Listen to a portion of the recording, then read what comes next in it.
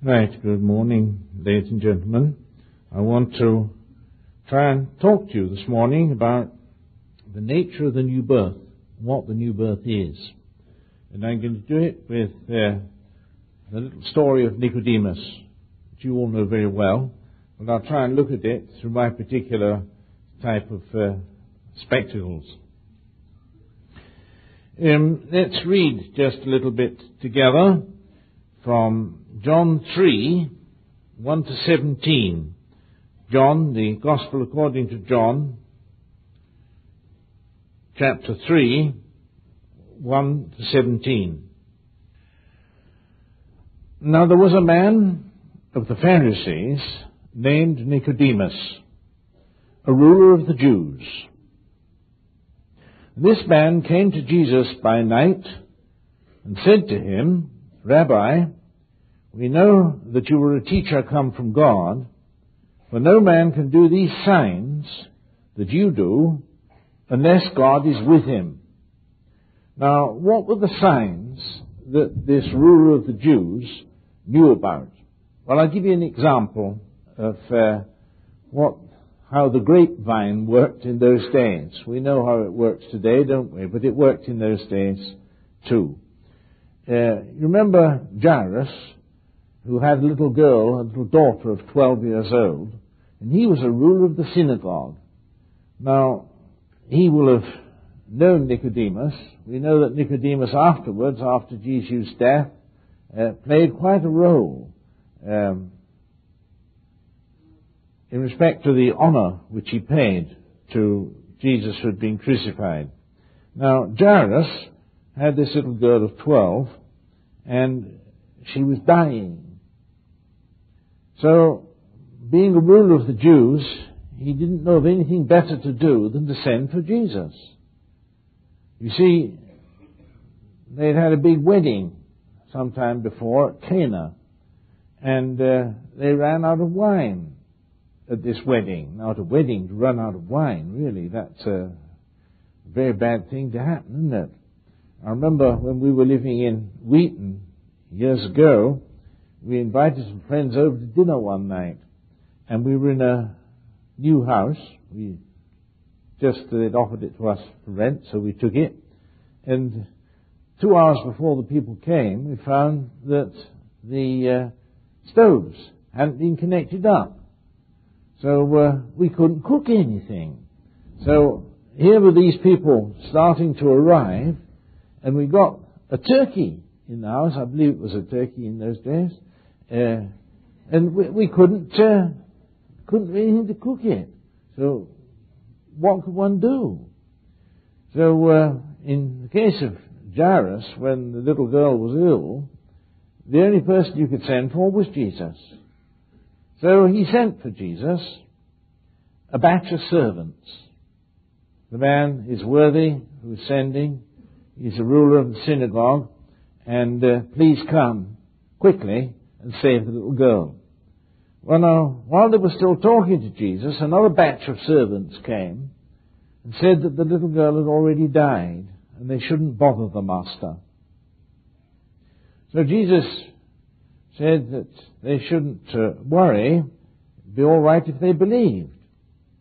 So this second batch of servants and the first batch came along with Jesus and showed him where the house was. And he went into the house and said, don't wail and mourn like you do here. She's only asleep. And they all laughed him to scorn because they knew she was dead. Now he went into the room and took her by the hand and said, child, arise. And she arose immediately. It was just by fiat. There was no lengthy healing process or anything like that.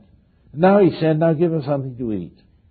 Very sensible thing to do after a little experience like that, wasn't it? Now, don't you think that the servants then were the same as they are today, if you've got any? Bit of a problem that, isn't it? But servants the world over are the same. They talk, you know. That's why in Austria, if you go through the old palaces in Vienna, you'll see that the doors are all double. You're going through one door, and you have about a yard between that and the second door, so that the servants couldn't stand at the door and look through the keyhole. They'd disaligned, put out of alignment the keyhole. So you look through one, you couldn't look through two, you say. And so they kept the grapevine from working, because the servants didn't know what was going on. Now these servants did know what was going on, and they talked in the evenings in the pubs, wherever they went to have their evening meals. They said what Jesus had done. So Nicodemus was fully aware of what he'd done. Nobody can do the signs you're doing. That is, he was creating by fiat. You take the wine. The servants knew that they filled the pots with water, with good, clear, drinking water. And when the wine came to be doled out, everybody in the guests, among the guests, said, "This is the best wine. Why have you kept the best wine to last?" You don't do that. You keep the worst wine for last. When people are satisfied, they won't notice it so much. So, those were the sort of things that Nicodemus, the ruler of the Jews, had got to know via the grapevine. Now, when it got to feeding the 5,000 or the 4,000 from a few fishes and from barley loaves, they knew how long it took to grow a fish, and how long it took to grow the wheat or the barley for barley loaves or wheat loaves. They knew that.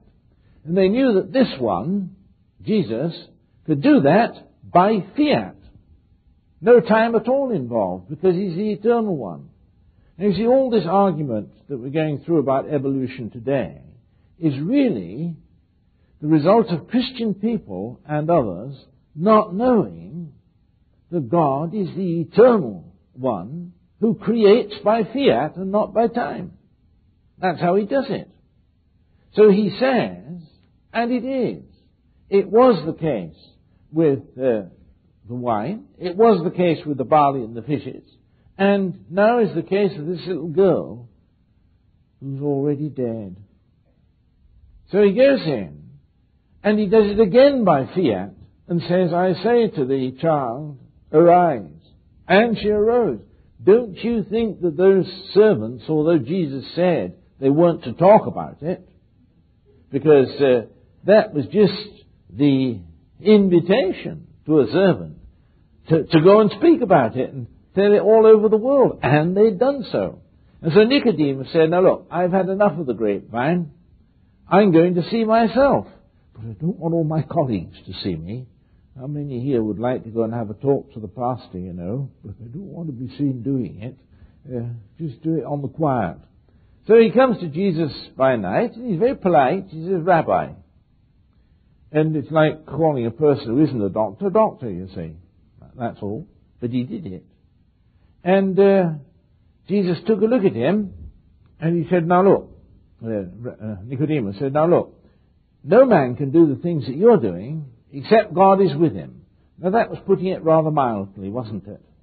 Because, to raise the dead and to create by fiat, you don't only need to have God with you, you have to be God yourself, don't you, to do that?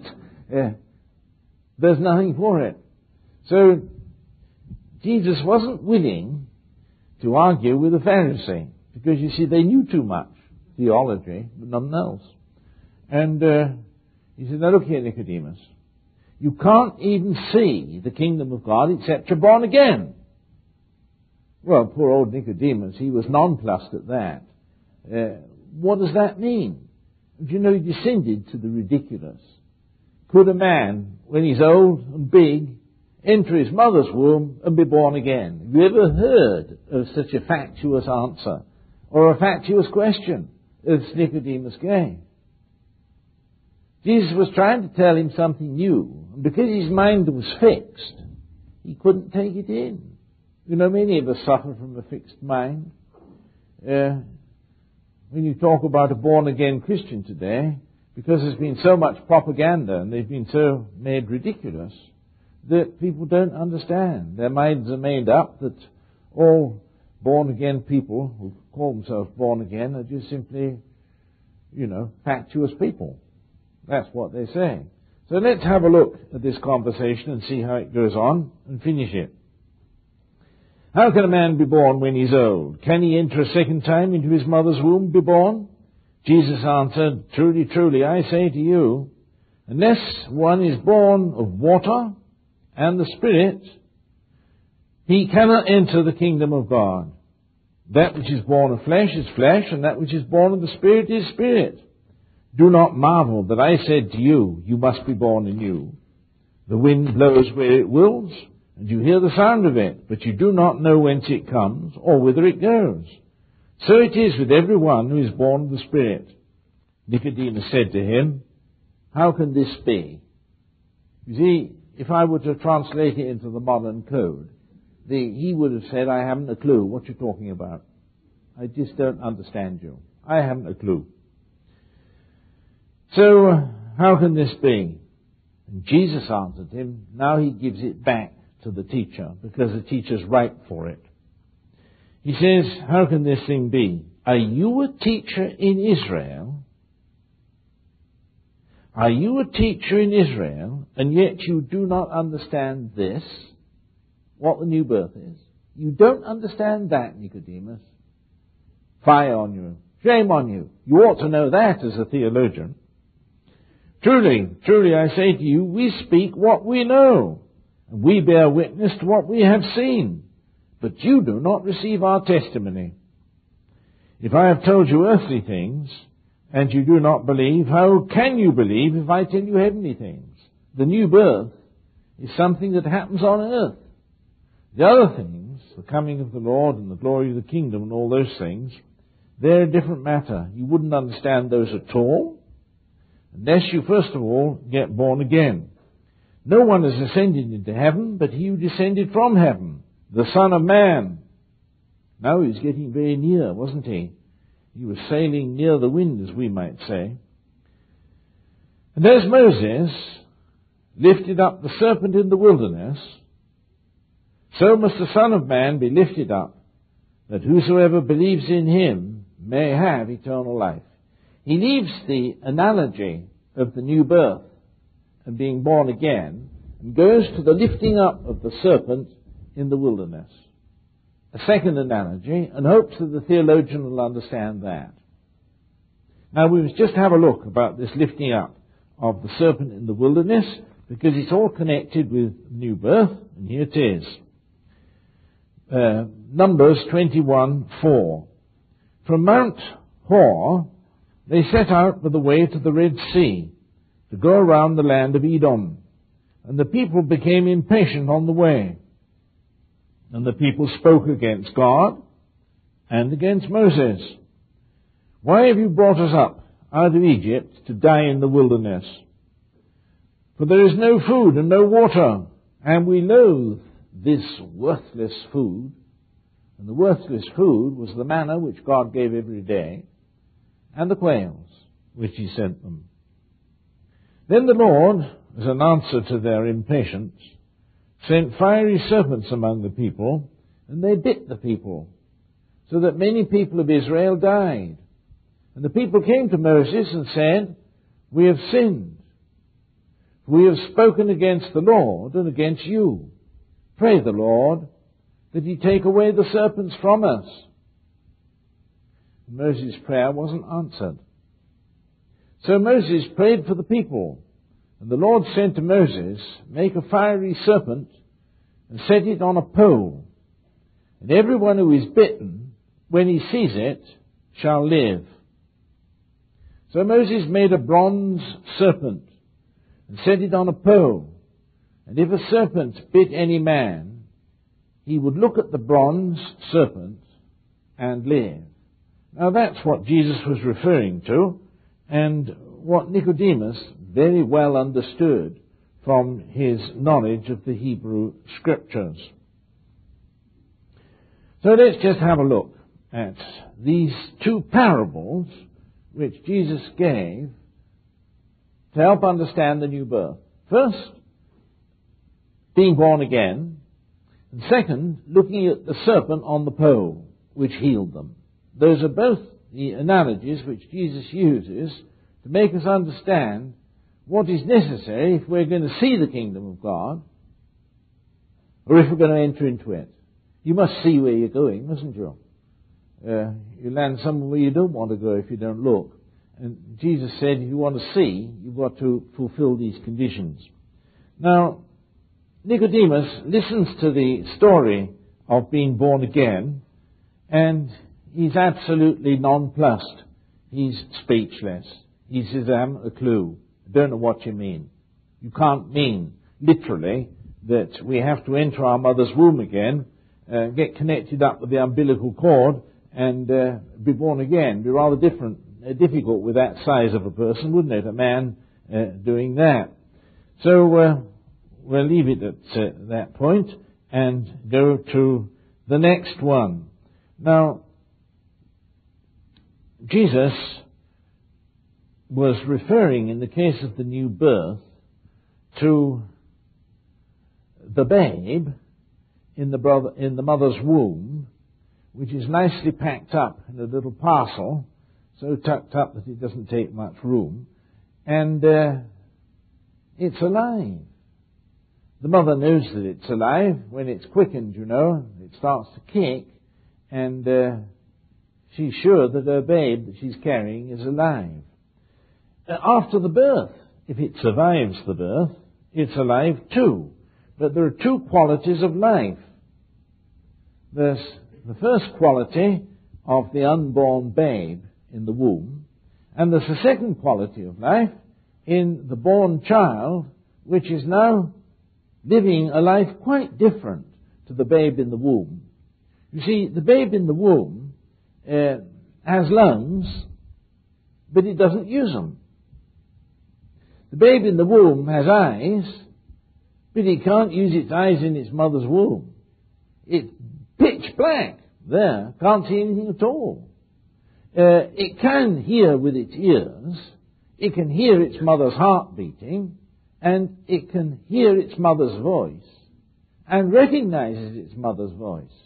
And if a mother sings nice songs, the babe will be quietened thereby, because it knows its mother's voice.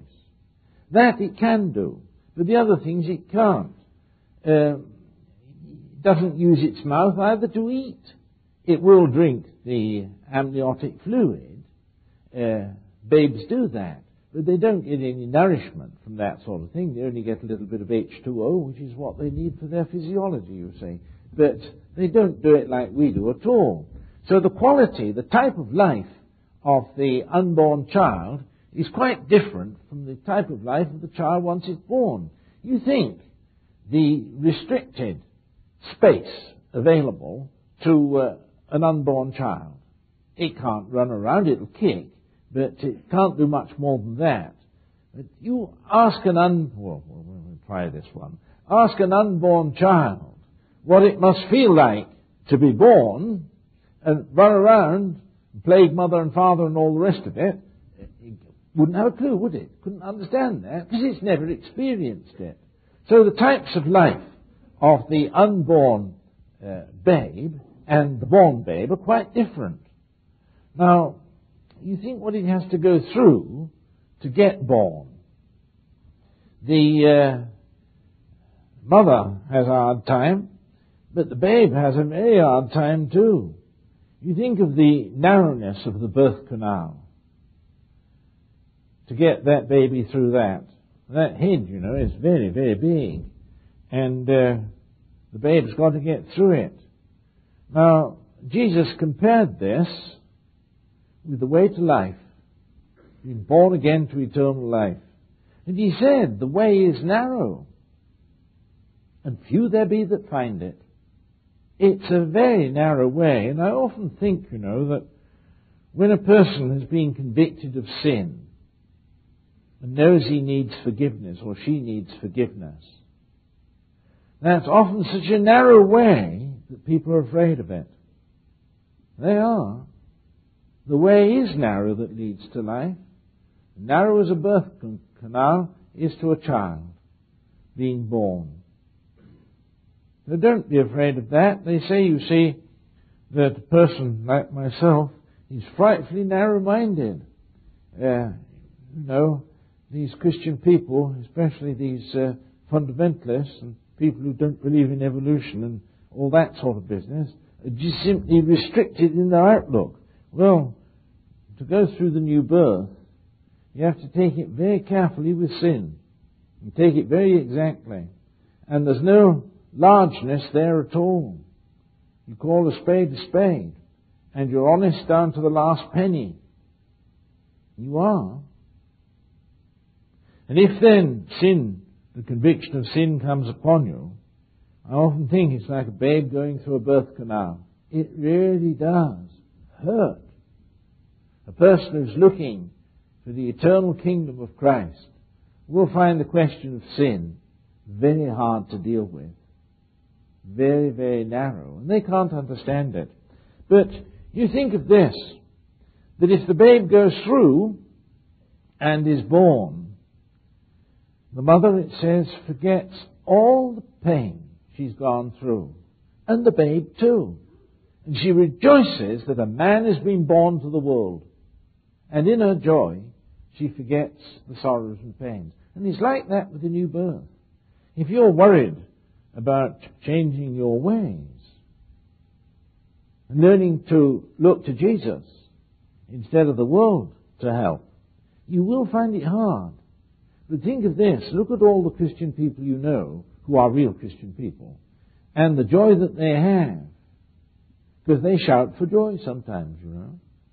You think and compare with the joy when a child has been born. And he says also that it's not only the midwife and the doctor who will dance around the room when the job is over and the babe is there.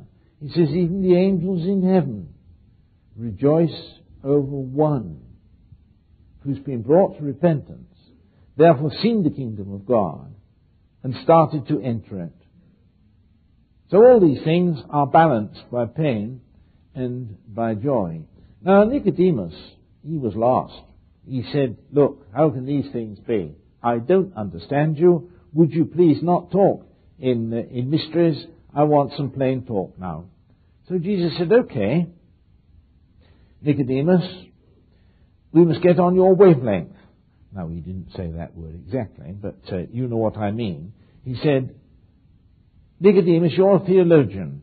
Just think back, recall for a moment the little business of the serpents in the wilderness. Do you remember it? Well, of course, Nicodemus knew all about that. The people had got impatient with God. They didn't want his manna anymore. They didn't want his quails anymore. So they cursed Moses. And they didn't bless God. And the result was that God sent them fiery serpents. Now, the fiery serpents were little highly colored desert snakes that were very poisonous. And they wriggled into the camp everywhere and bit the people. And when a lot of them died, they went to Moses and said, we've sinned.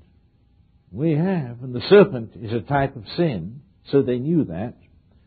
Now, Moses was asked to pray for the people. And he prayed for his enemies. They just cursed him. But he prayed for them. And if anybody's just cursed you, you pray for them. That's the example that Jesus gives here. So he prayed for them, and God didn't answer. He didn't take away the serpents. What he did, he said, Moses, you get down to work, my boy. You get down and make up a little serpent like those that are doing the biting. Make it of brass and stick it on a pole so that you can see it's being killed. Stick it through the back of its throat, and it'll be a dead serpent. And if anybody is bitten, he's to look at, in trust and obedience, that serpent, and he'll be healed. Okay? So Moses does it. Now, nobody knew what that meant until Jesus came and told us what it meant. He said, as Moses lifted up the serpent in the wilderness, so must the Son of Man be lifted up, so that all who look to him will be saved. So the saving of the Jew from the poison of the serpent is an exact allegory of the crucifixion of Jesus. So it means that Jesus compared himself to the serpent. Now you think of that. If I didn't believe the Scriptures, I'd never dare say a thing like that, because to compare God with a serpent being the sign of sin, would be pretty well blasphemy, wouldn't it? Pretty well. But he did so. Now Nicodemus, being a theologian, would have understood that. What do we learn from it? Well, if you look at a serpent, look at some of the old art galleries of the temptation of Eve and Adam in the garden.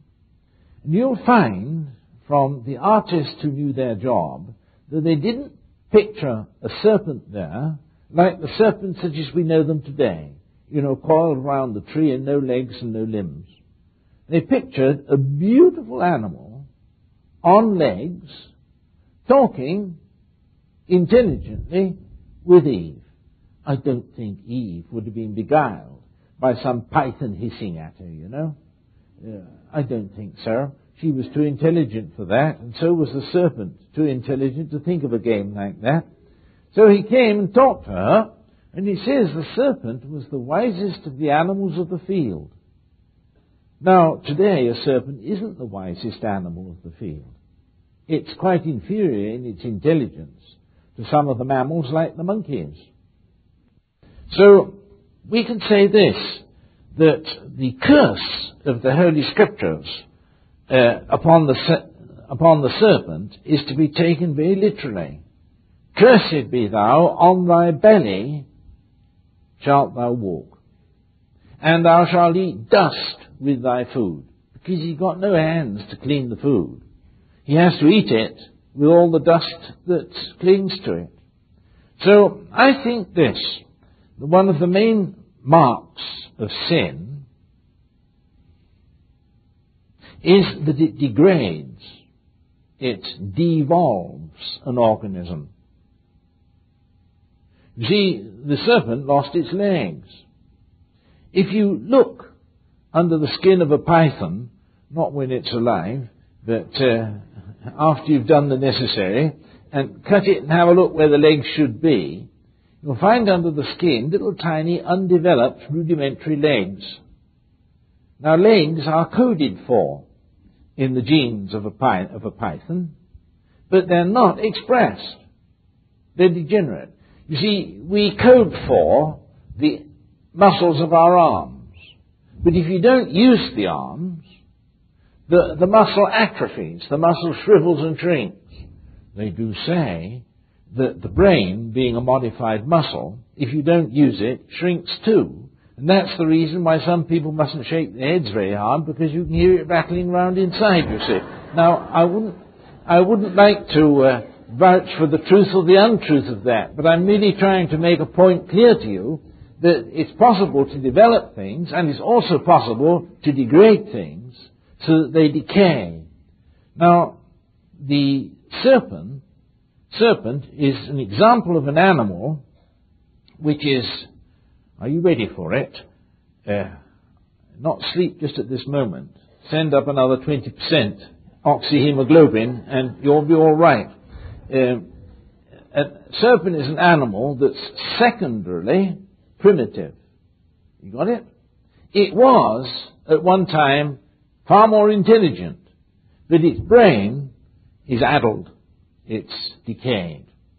It was able to walk because it's coded for in its genes on its legs, but because of sin, it's lost them.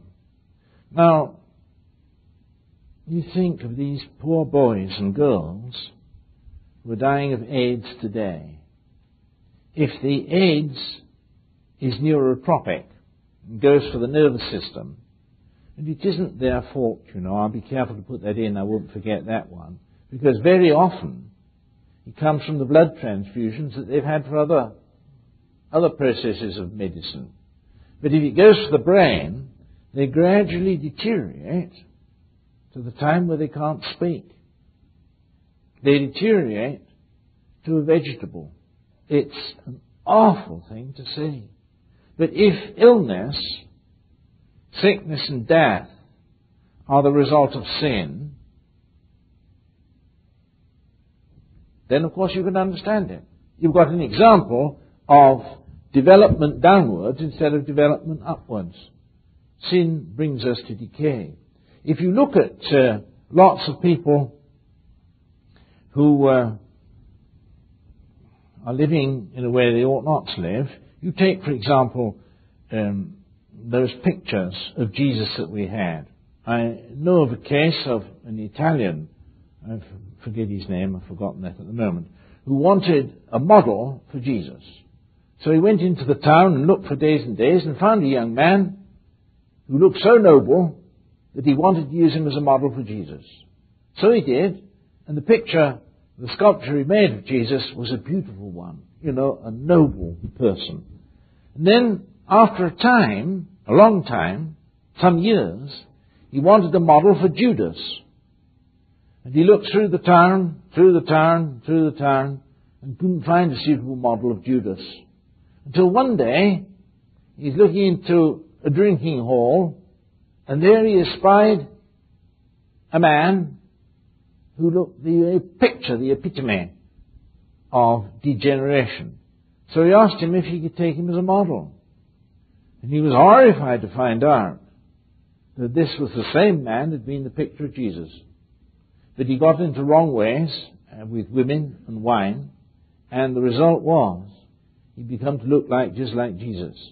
Was it Camus, or one of the French authors, who said, every man, now ladies and gentlemen, take this ever so carefully what I say, every man is responsible, and every woman is responsible for his face until he's 40. After 40, he's responsible himself for his face. Before that, his parents are responsible for it. But after 40, he develops his face himself, and so he's responsible for it. And there's a lot of truth in it, So the picture of the snake, the serpent, is always in the Holy Scripture a picture of degeneration by sin.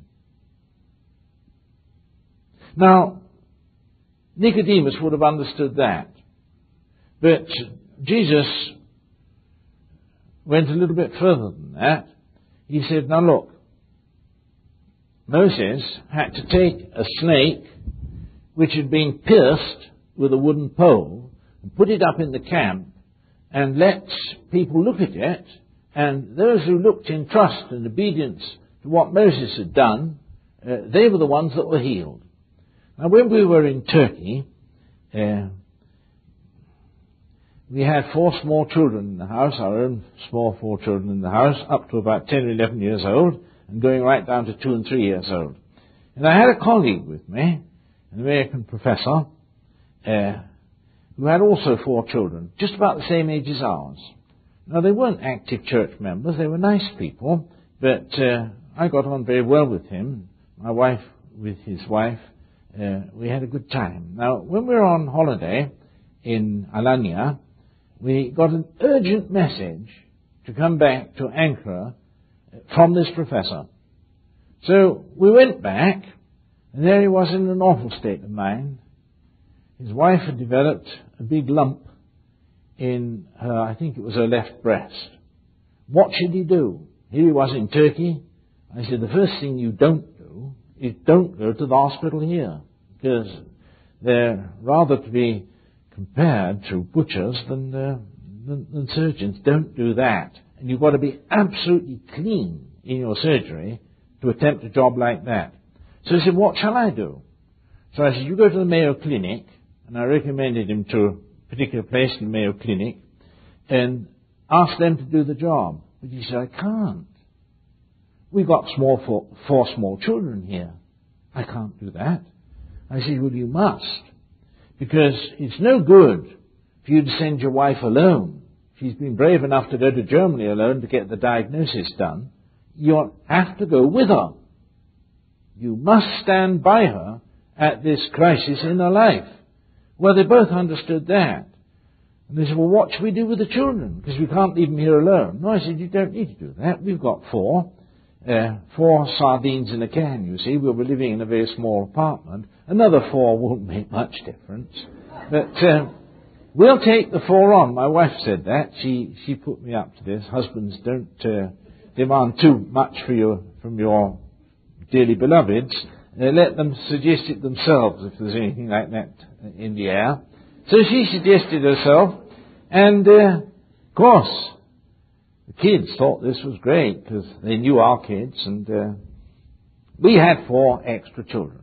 Now, the wife went back with her husband to the States and to the Mayo Clinic, and they operated on her, and she's doing fine after 20 years. She was healed by this, and as a result of this awful trauma, they both of them became very earnest and happy, glorious Christians. Now, what happened with the kids with us? This is the important point. Well, the other was important too.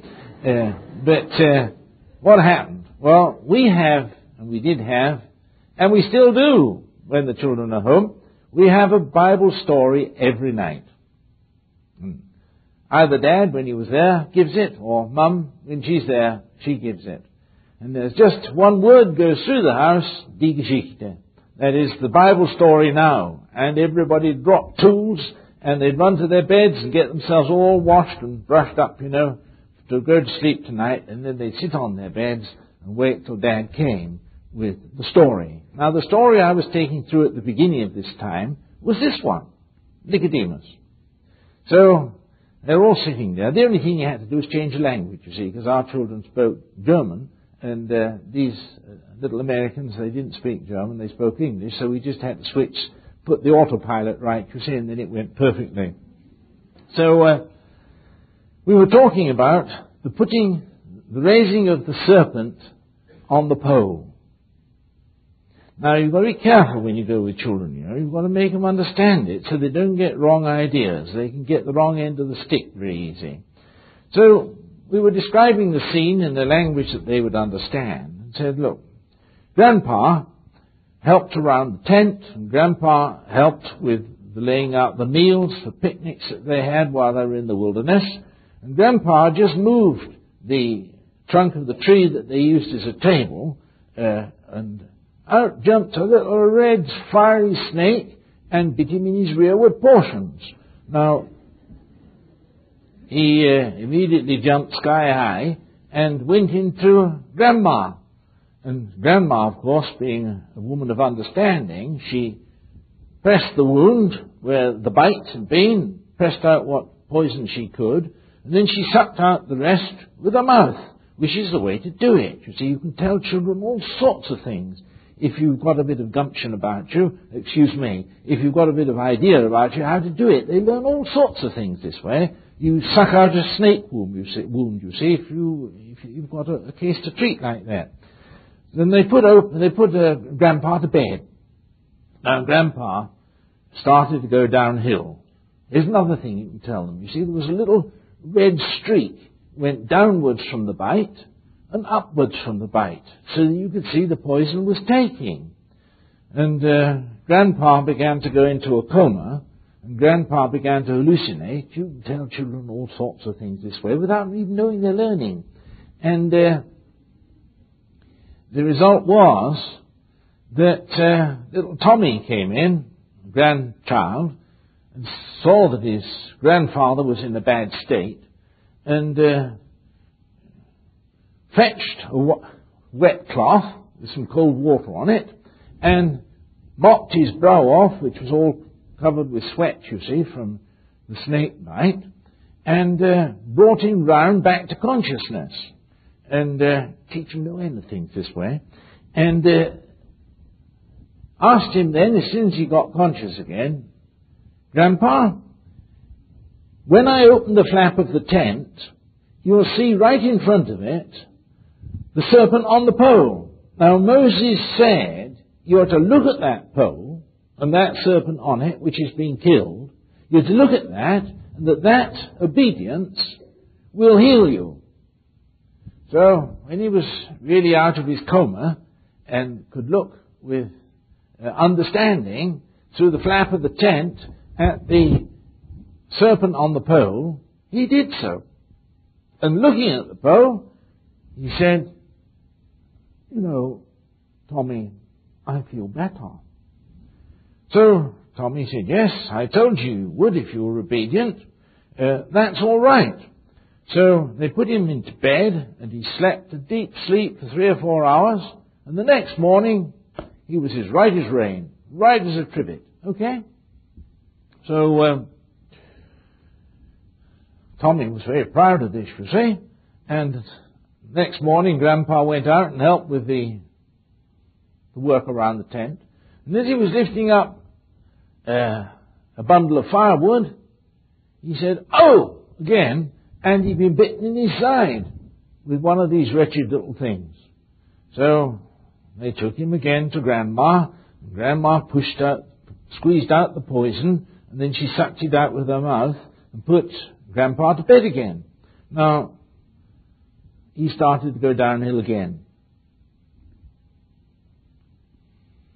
Tommy came into him when he was really in a coma, put some cold water on his forehead again, and brought him round and said, "Grandpa, what did Moses say?" Oh, he said, "Moses said I was to look at the serpent on the pole and I would be healed." But Grandpa said, "I've already done that. Must I do it again?" So Tommy said, "Well, it would be wiser to, wouldn't you? Because if you stay on like this, you're going to die." Oh, he said, "I have to do it again." "Oh, I'll send Grandma." So he sent Grandma to have a look at the serpent, but it didn't do any good, and he started to go downhill again. Well, Tommy brought him round again with cold water and said to him, "What you'll have to do is look again yourself, and then you'll be all right. It's no good to trust other people. It's no good to trust having done it in the past. You must do it now. Now you're in trouble. Now you must do it." Very sensible little boy, you see. So, you can learn out of the mouths of babes and sucklings, you know, even the oldest of us. I can, anyway. So, he looked, made the tent flap, opened the tent flap, and had a look, and he said, "I feel better." And he slept. Now, I'm not going to lengthen this story, because with children you can embellish it each way, you see, and they'll never forget it. So, I used to do that regularly. Now, think of this. I don't want to do it 465 times, you see, that he got bitten in the 365 days of the year. That would be rather boring for you on a Sunday morning, so I won't do that. But I will tell you this. They decided that there was one thing to do to make the situation clear. Now, would you please send 20% more oxyhemoglobin up top there, and digest the potatoes that you've had, or the toast that you've had for breakfast, so that you've got enough sugar up the top to keep your brain working. And listen to this. They decided this. The only way to be safe from the snakes, the only way, was never to get into a position where you couldn't look at the snake on the pole.